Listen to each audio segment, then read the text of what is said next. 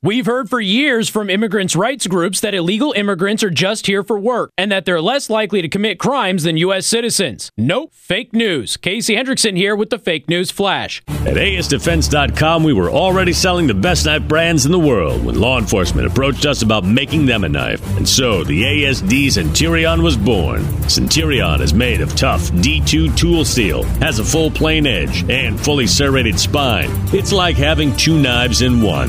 Centurion also has a gut hook, skull crusher, and storage inside the handle. Get your ASD Centurion today at ASDefense.com.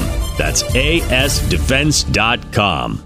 For many years, the mantra of immigrants' rights groups has been that illegal immigrants just want good jobs and they're less likely to commit crimes than American citizens. And while there has been private groups that have rebuffed this with data, up until now, astoundingly, the federal government has never bothered to look into it. The Department of Justice released new data, which shows that 21% of federal inmates are suspected or confirmed to be non-citizens. Now, according to the census, only 12.9% of the U.S. population is foreign-born. The data suggests that non-citizens are far more likely to commit offenses. But I should note that this study does not include data on state prisons and local jails where roughly 90% of the total incarcerated population is. This proves we need to study it more. I'm Casey Hendrickson, and this has been your Fake News Flash. Find us online at fakenewsflash.us.